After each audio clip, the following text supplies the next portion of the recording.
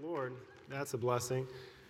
Take your Bibles and turn with me to the book of Revelation. And this is not my message, but obviously my wife has been practicing that song.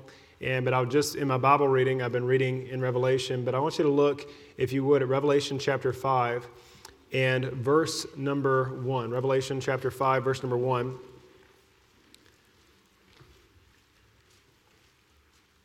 Revelation chapter 5, verse number 1, it says, "And I saw in the right hand of him that was sat on the throne a book written within and on the backside, sealed with 7 seals. And I saw a strong angel proclaiming with a loud voice, 'Who is worthy to open the book and to loose the seals thereof?' And no man in heaven nor in earth, neither under the earth, was able to open the book, neither to look thereon. And I wept much, because no man was found worthy to open and to read the book, neither to look thereon. And one of the elders said unto me, Weep not, behold, the Lion of the tribe of Judah, the root of David, hath prevailed to open the book and to loose the 7 seals thereof. And I beheld, and lo, in the midst of the throne and of the 4 beasts, and in the midst of the elders stood a lamb, as it had been slain, having 7 horns and 7 eyes, which are the 7 spirits of God sent forth into all the earth. And he came and took the book out of the right hand of him that sat upon the throne. And when he had taken the book, the 4 beasts and the 24 elders fell down before the Lamb, having every one of them harps and golden vials full of odors, which are the prayers of the saints." Verse number 9. "And they sung a new song, saying, Thou art worthy to take the book and to open the seals thereof. For thou wast slain and hast redeemed us to God by thy blood out of every tribe, every kindred and tongue and people and nation." And God's the one, and he made us unto our God kings and priests, and we shall reign on the earth. We got a good God. And he's the one that's worthy. Man, that's a good Bible study, but that's just what a great song, what a great truth. And so, anyways, I don't even have an outline. I'm just kidding. I do have an outline for tonight, but I also want to mind the Spirit. And man, God is just so incredibly good to us. If you would take your Bibles and turn with me, we're going to open up to the book of John. We're going to look at John chapter 21. John chapter 21.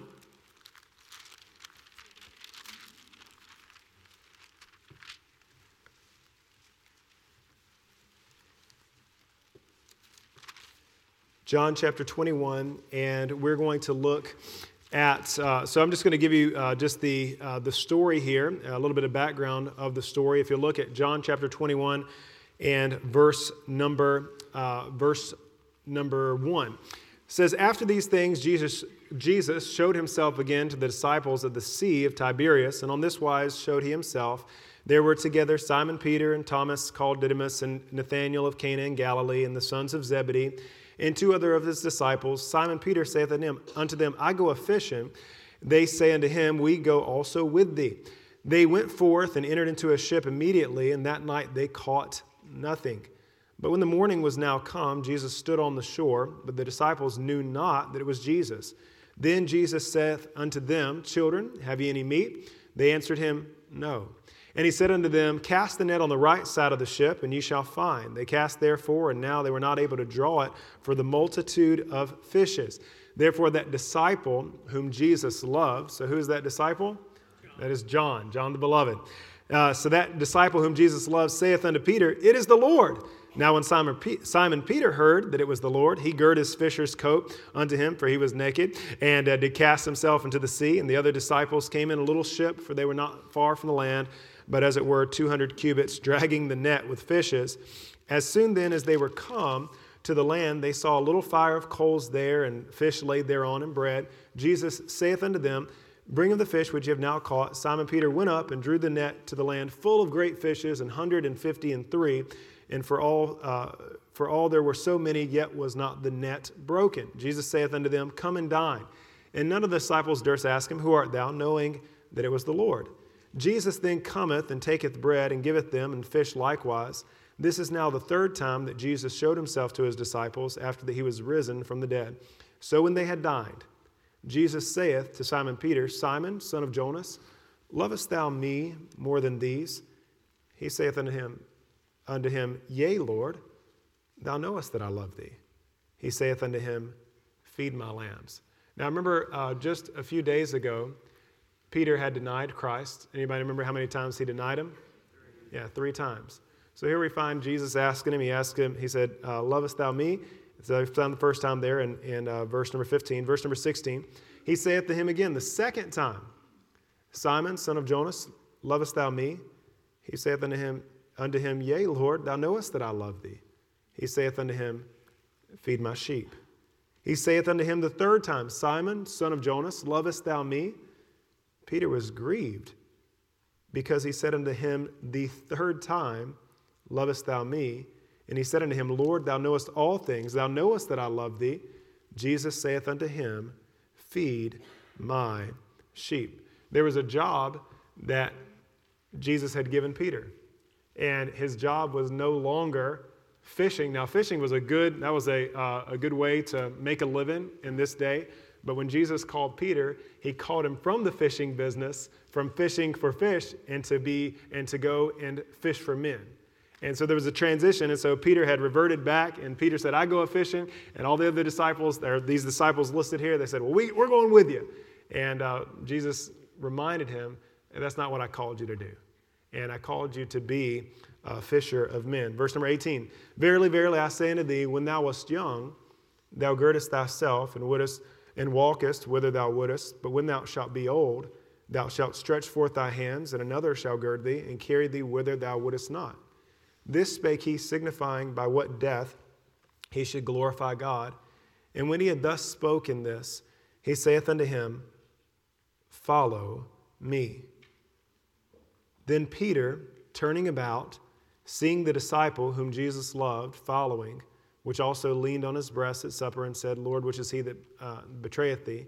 Peter, seeing him, John, is who he's referring to, Peter, seeing him, saith to Jesus, Lord, and what shall this man do?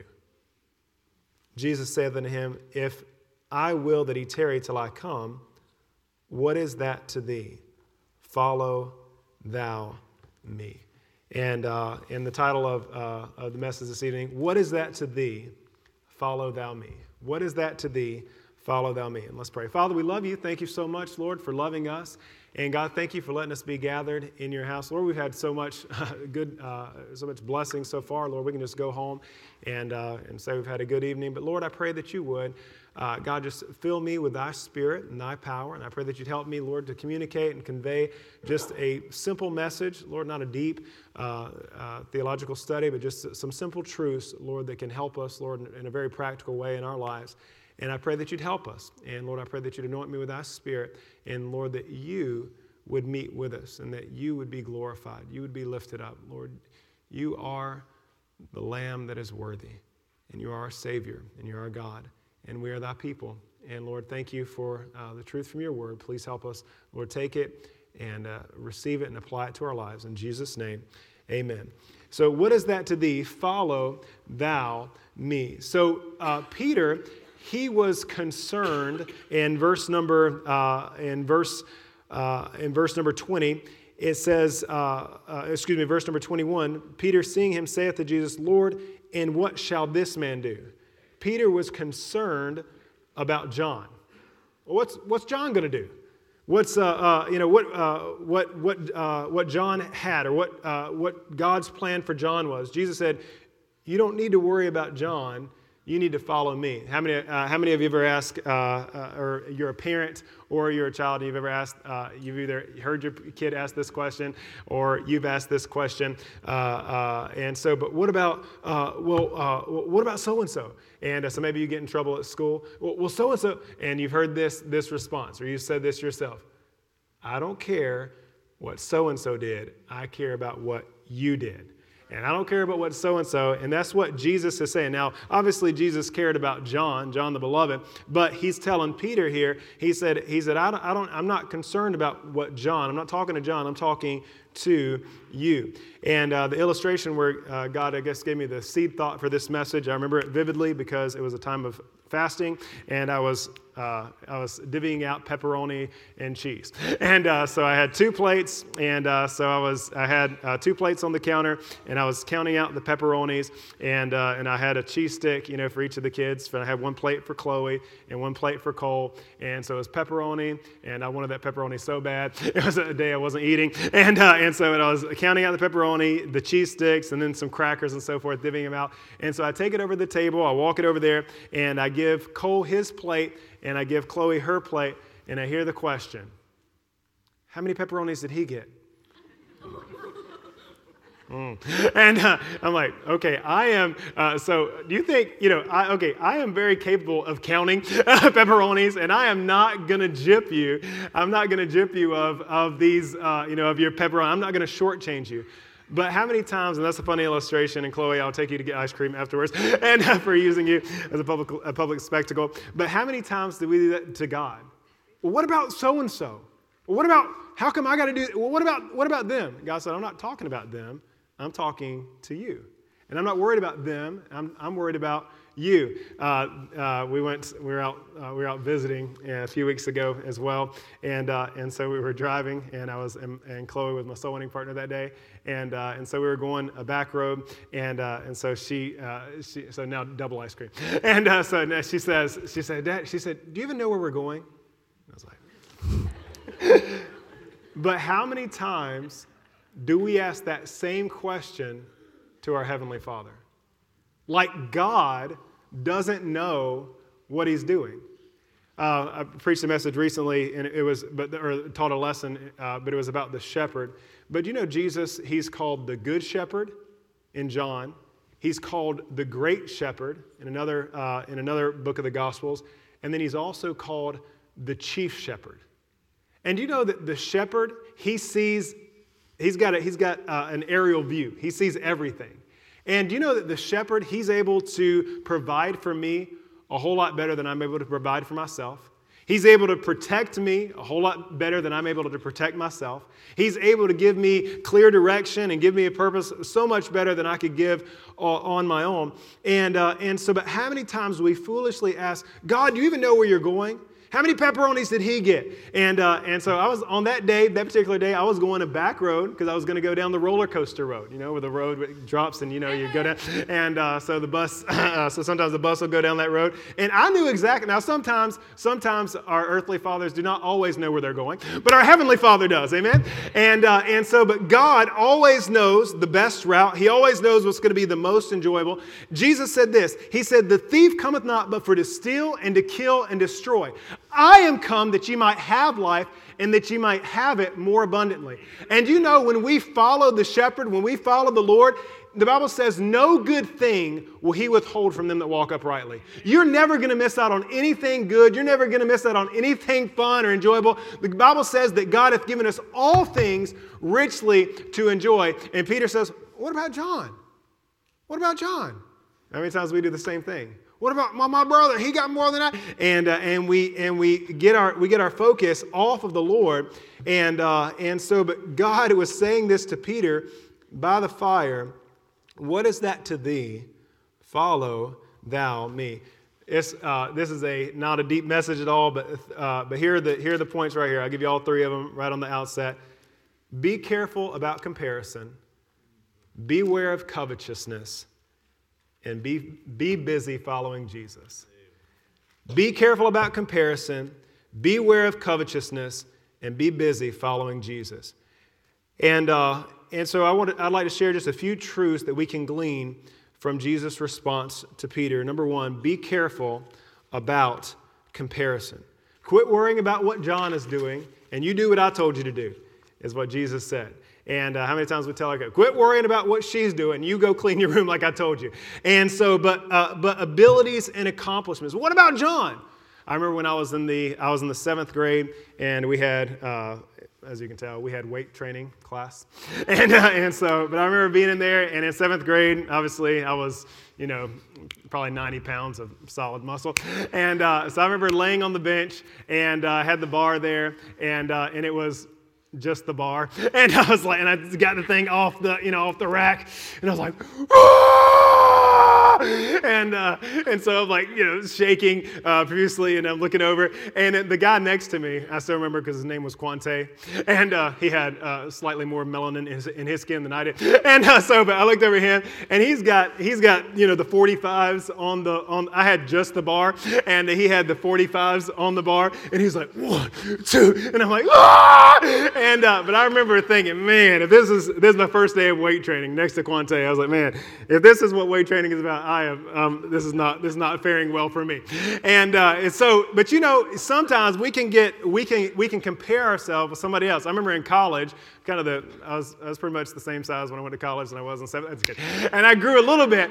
And if I remember being in the weight room and working out next to Brother Josiah there, he's over there, he's got his 300 pounds, 1, 2, 3, and he's like repping 3. I'm like, I'm trying to get 200 I'm not even getting off the thing. And so, but sometimes, here's what will happen. One of two things will happen when we compare ourselves. Either number one, we will have a major inferiority complex, which I had for years, and or number two, we will get next to somebody who's weaker than we are, and all of a sudden, man, I'm hot stuff. And so we'll either have this inferiority complex, or we'll have such a big head we can't even fit through the door.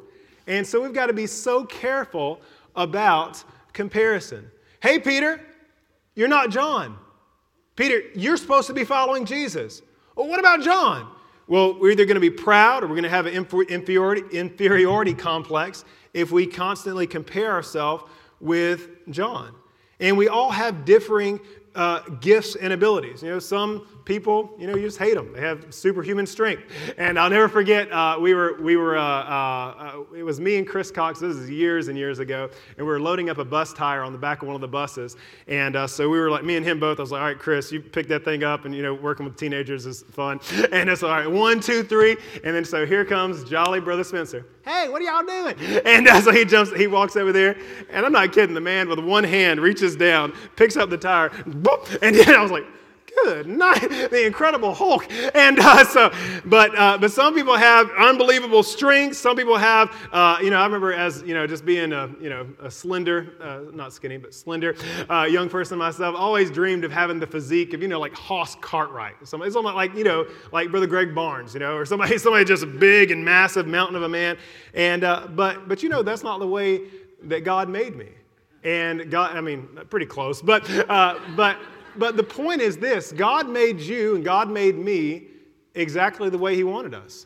God made John the way He wanted John. God made Peter the way He wanted Peter. God had given Peter certain gifts and abilities. He'd given John certain gifts and abilities. And we learn in Scripture that Paul talks about the body. He said the body of Christ, he said, is composed of a lot of different members. He said you have the eyes, you have the nose, you have the ears, you have all sorts of the limbs. But all those members are important, and every single one of them has a role, and every single one of us has a role to play when it comes to the body of Christ. And he gives us, if all were the eye, where's the smelling, or where's the hearing? And but God made us all different, gave us all different abilities and gifts, and that's what that's what I gleaned from this passage here. He said, Peter, I'm not worried about, I don't want you worrying about John. You worry about you. And that's not to say that we shouldn't work to increase our strength or we shouldn't work to be better, but just follow Christ and be our best for Him. My father-in-law told me a story where we were out somewhere, and he said he had went to Starbucks, and he said there was this guy, this just pretty big guy, and he naturally had this you could tell he had a naturally deep bass, booming voice. And yet he was trying to take his order, but he was on purpose making his voice. He said it was just terrible. He's making his voice sound high pitched. He's like, Lord. He's like, I don't understand. He's like, I would do anything to have a voice like, as a preacher, to preach the word of God with a booming voice. And I'd give anything to have that voice. This guy doesn't even want it. But God has given us all gifts and abilities. God has given us, made us exactly the way He wanted us. Young person, one of the things I look back with regret at, even as a teenager and younger and so forth.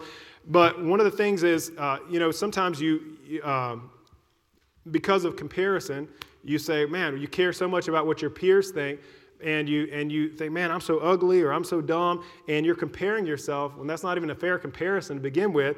And some of the very things right now that you're self-conscious about are going to be the very thing that your spouse and your kids love.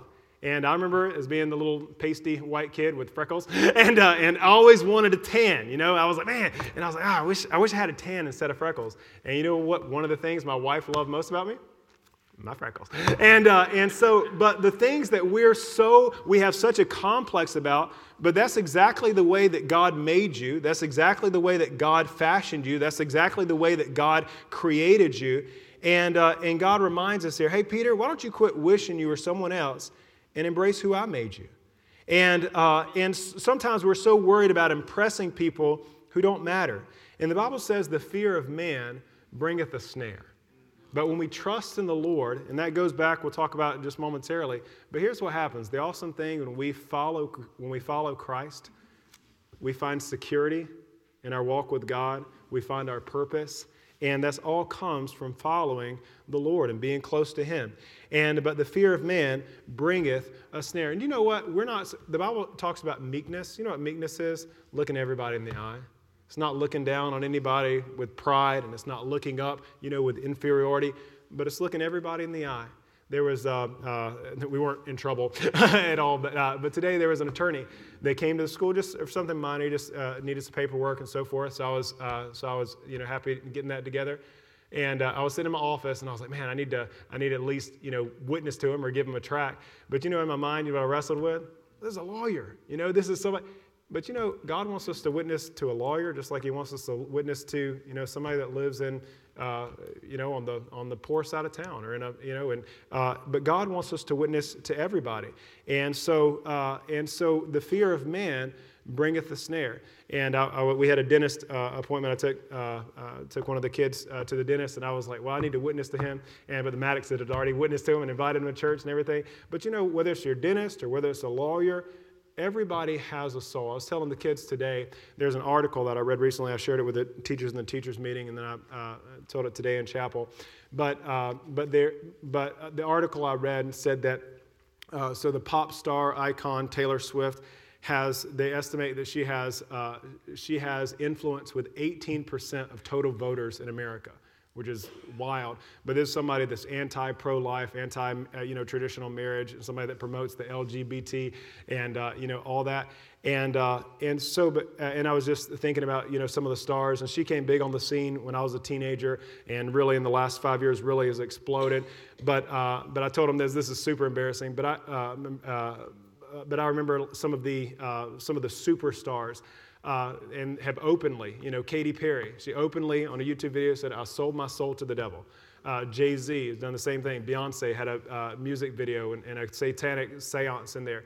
And this is super embarrassing, and I shouldn't say this publicly, but I already said it in chapel, so I'll say it here. But I had a CD and I was already saved, and I knew better. But I had a CD, and it was an Eminem CD when I was a teenager. Brother Hamilton didn't know about it, but I had it, but I had it, and I was playing it. But here's what the lyrics said, this is when I threw the CD away, when I heard the lyric. And here's what he said. He said in his CD, he said, I sold my soul to the devil. I'll never get it back. If I could go back, I never would have rapped. That's what he said in his CD. Do you know that 1 second in eternity, they will have the most unparalleled regret of any person in the history of the planet? 1 second into eternity. And it doesn't matter how many billions of dollars you had. It doesn't matter how much money you had. It doesn't matter how much fame or notoriety you had. 1 second into eternity. And that reveals, okay, man, I just made a tragic decision. I just wasted my life. And God wants us, whether it be a lawyer, if God gives you a chance to witness to a superstar, everybody needs the gospel. Because 1 second into eternity, when somebody's in the lake of fire forever and ever, that never ends. And you think about it, in my life stage right now, in my 30s, 30 can seem like a long time. Imagine 1,000 years. That sounds like an extremely long time. But the end of 1,000 years, that's where eternity begins. That's when time ends in Revelation. And eternity is forever and ever and ever. And every person we meet, whether it's the waiter at the restaurant we go to, whether it's our, an attorney or a lawyer or a dentist or a doctor or our neighbor or somebody that's holding up a sign outside of Walmart, every single person has a soul that will live somewhere forever and ever, for eternity. And God reminds Peter, he said, I'm telling you, feed my lambs, feed my sheep. He said, that you have a bigger purpose in life than just fishing is good, but that's not what I called you to do, Peter. And you have a job, and the job is to get the gospel. But the fear of man bringeth a snare. But happy is the man that feareth the Lord. But on the day that you and I give an account, we're not going to be measured against John. When I stand before the Lord, I'm not going to be measured against Brother Hamilton, because I'm going to be measured to what God has given me and what God has entrusted me with. And you will give an account for what you did. So Peter, the Lord reminds Peter, get your eyes off John and get your eyes on me. Quit trying to play John's role, play your role, and play it well. You know that a Corvette isn't designed to perform the same way a Ford 350 diesel is designed to perform. And on a soccer team, you're in trouble when your goalie takes off on a whim to play the striker position. Why? Because everybody's got a position that they're supposed to play. And God has given us all a position or a certain role. And God wants us to do His will. And here's a little secret for all of us. But you know that sometimes we pray, Lord, give me wisdom about this job, or give me wisdom about this decision, or give me wisdom about this or that. And sometimes we don't know what we consider the unknown will of God. We just don't know. It's not written in black and white. In my Bible, it didn't say, Sean, you're supposed to get engaged on this date and marry Ashley. But there are some things that are the unknown, will of God. But you know what God does? God gives us His known will. And God sees what we do with what we know to do. And then when we faithfully do, we all know there's some basic things, right this evening, you're in church. We all know we should be in church. And that's, we all know we should read our Bible. We all know we should pray. We all know we should tell others about Christ. So here's the question for all of us. Are we doing the things we already know to do? Why would God entrust to us? Why would God reveal to us His unknown will if we're not doing His known will? And so playing our role and doing what God has called us to do. And when we do God's will, and God's not going to make sure that we do not miss out on opportunities when we're following Him. No good thing will He withhold from them that walk uprightly. You and I will find favor in the sight of God and man when we decide to do what we already know is right to do. And so what was Jesus doing? Well, Jesus was doing the works He knew pleased the Father. And so as it pertains to comparison, we can all get in the habit, or get in the bad habit of comparing ourselves to somebody else. We can do that with location, where we live. Well, I don't like, and one of the best things for me was when I came to a point in Bible college. Now it was Northwest Indiana, and it was bitter cold, and that's where they have like the polar vortexes come through, and you get out of your car and like instantly your fingers freeze and you can't even feel them. And between the spot where in the wintertime, and Brother Rodney can attest to this, Brother Jordan, but from where I parked my car to getting into the entrance of the college there in Northwest Indiana, between when I parked the car and made it to the front entrance, the snot in my nose froze. That's how cold. It was bitter cold. And for somebody with little insulation, it does not fare well. But I remember being so homesick. My entire first year of college, I was just so homesick. And somewhere through my sophomore year, I just, that verse that Paul says, in whatsoever state I'm in, therewith to be content. Well, I was in Indiana, and I decided, what? This is where God has me. And when I planted myself, everything changed. My whole attitude changed, and everything just seemed to get my burden got lighter, and it got better when I decided to embrace. This is where God has me. This is where God wants me. And, when we do that in life, say, this is where God placed me. And this is where and when you embrace that, so whether it's the location where we serve, where we live, whether it's a job, we all hear the adage, the grass is always greener on the other side, right? Until you get to that field, and then you realize, whoa, this is not what I thought it was. And we all have things. We say, man, that's nice, or man, you have those perks and so forth. But being content with what we have and not comparing ourselves.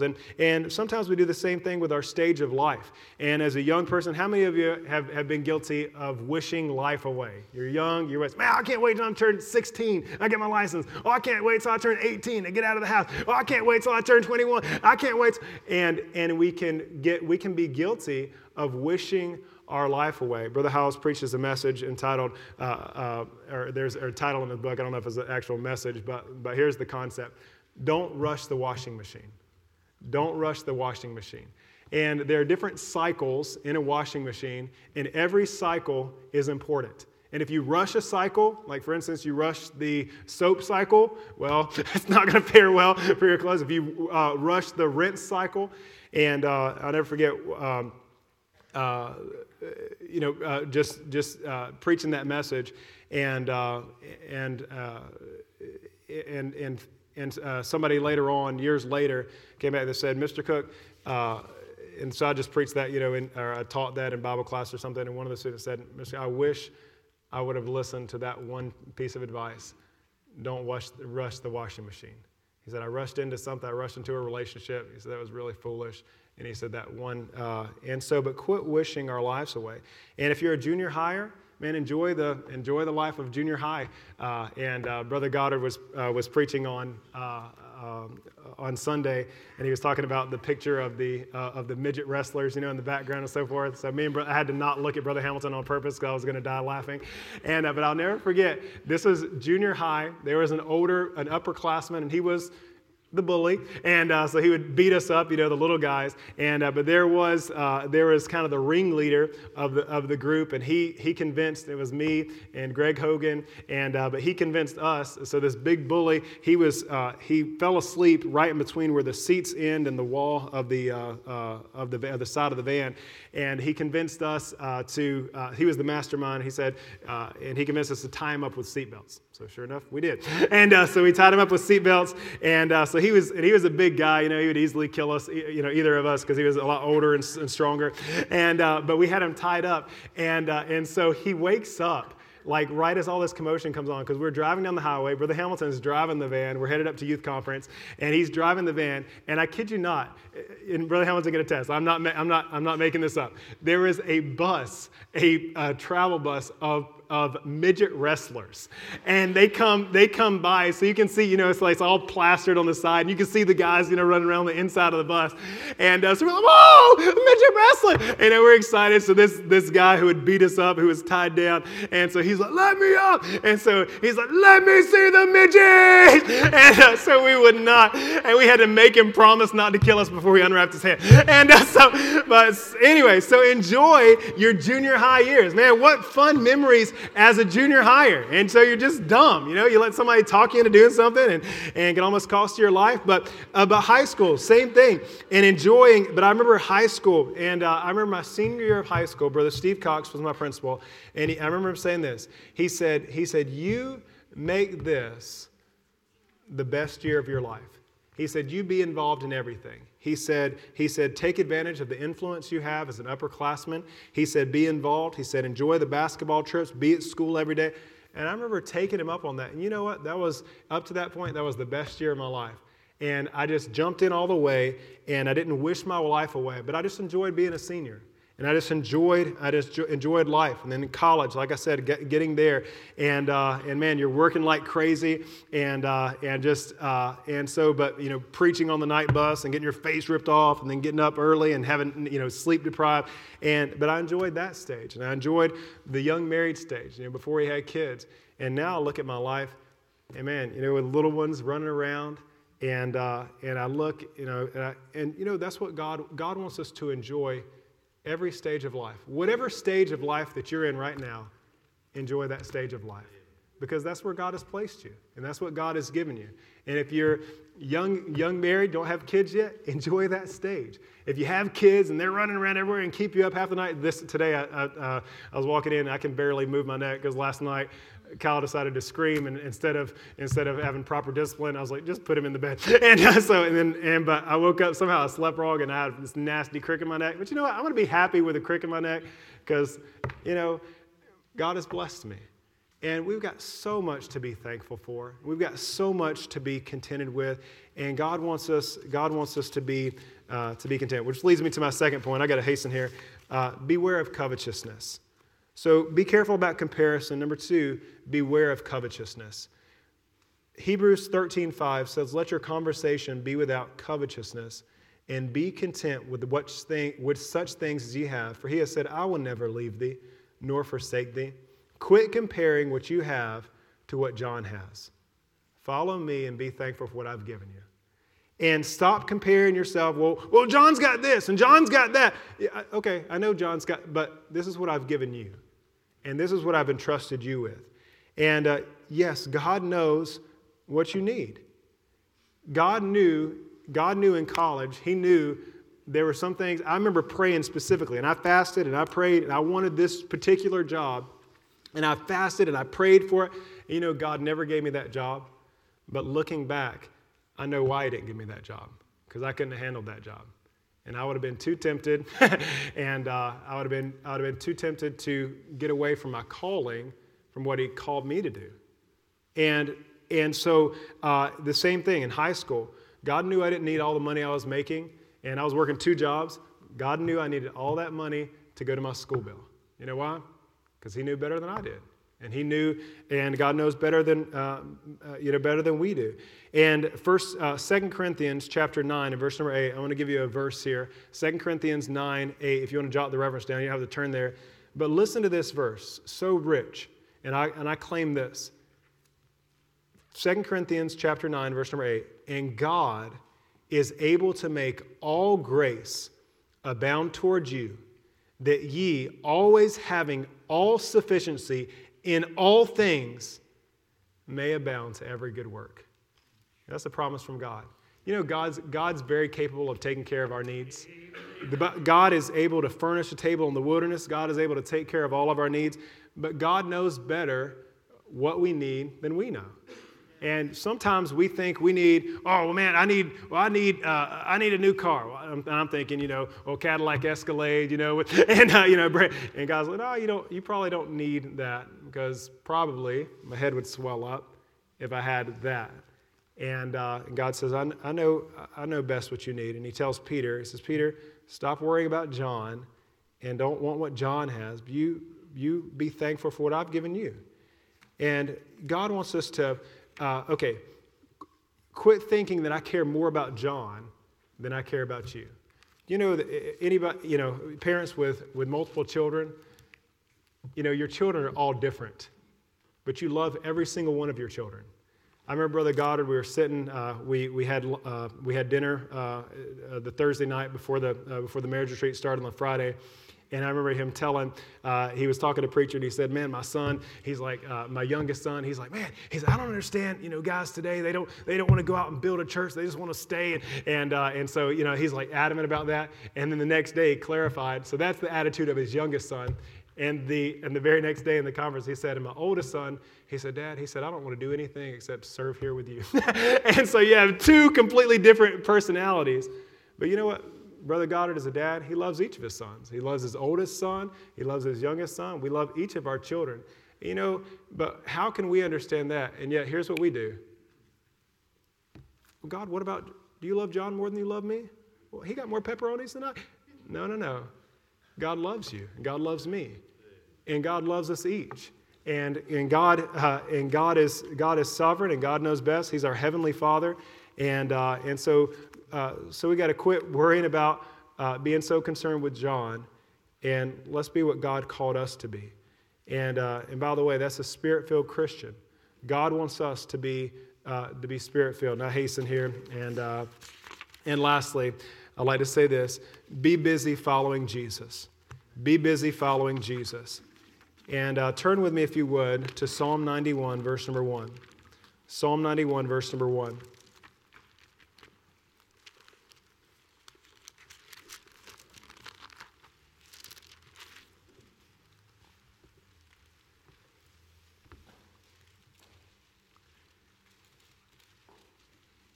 In Psalm 91, verse number 1, it says, "He that dwelleth in the secret place of the Most High shall abide under the shadow of the Almighty." You know where God wants us? He wants us dwelling in the secret place. The Bible says, if Jesus said this in the book of John, he said, if ye abide in me and my words abide in you, you shall ask what you will and it shall be done unto you. But God wants us in the secret place. It's in the secret place of prayer. It's here we can worship God. It's here we can praise God. It's here we can yield to Him, cast our care upon Him, pour out our complaint before Him, make our petitions known, confess our sins, hear His voice. It's where you'll find forgiveness, acceptance, obtain mercy, find grace. It's where you receive strength, guidance, and clear direction. It's where you will find your identity, your security, your purpose, and your joy. And the Bible says, in thy presence is fullness of joy. You know why we're not full on joy? Because we're not spending time in the presence of the one who made us and created us. And he said this, he said, "What is that to thee? Follow thou me. Follow thou me." Acts chapter 4, verse number 13 says, "Now when they saw the boldness of Peter and John," so this is Acts later after Jesus has said this. So here they are again, Peter and John. "Now when they saw the boldness of Peter and John and perceived that they were unlearned and ignorant men, they marveled, and they took knowledge of them that they had been with Jesus." I remember we had a missionary came through in the teachers' meeting, and he talked about the Rose of Sharon. He said there's a valley over there in close to Jerusalem, and that's where they have all these. It's the valley of the Rose of Sharon. He said you can walk through that with all these flowers around you. He said, and for days later, you can still smell that fragrance of those flowers. And isn't that the case when we spend time with God? That smell permeates. And our attitude is different when we spend time with the Lord. And Jesus said this, "What is that to thee? Follow thou me." Following Christ will provide you with purpose and clear direction. Following Christ will inspire you to focus on the task at hand and give your best at each and every task. Following Christ will make you a soul winner. Matthew 4:19, Jesus said, "Follow me, and I will make you fishers of men." Following Christ will ensure that we arrive at our destination. Psalm 78, verse 52 says, "But he made his people to go forth like sheep and guided them in the wilderness like a flock." When we walk with him, we need not fear. And this statement, I love this statement so much. I've heard this often, but we'll close with this. The man that walks with God always arrives at his destination. We don't have to worry about where John's at, where he's at in his journey, or what position or what stage of life. Hey, I'm just going to enjoy the stage of life God has put me in. I'm going to be content with what God's given me. I'm going to follow Christ. What is that to thee? Follow thou me. Father, we sure love you. Thank you so much.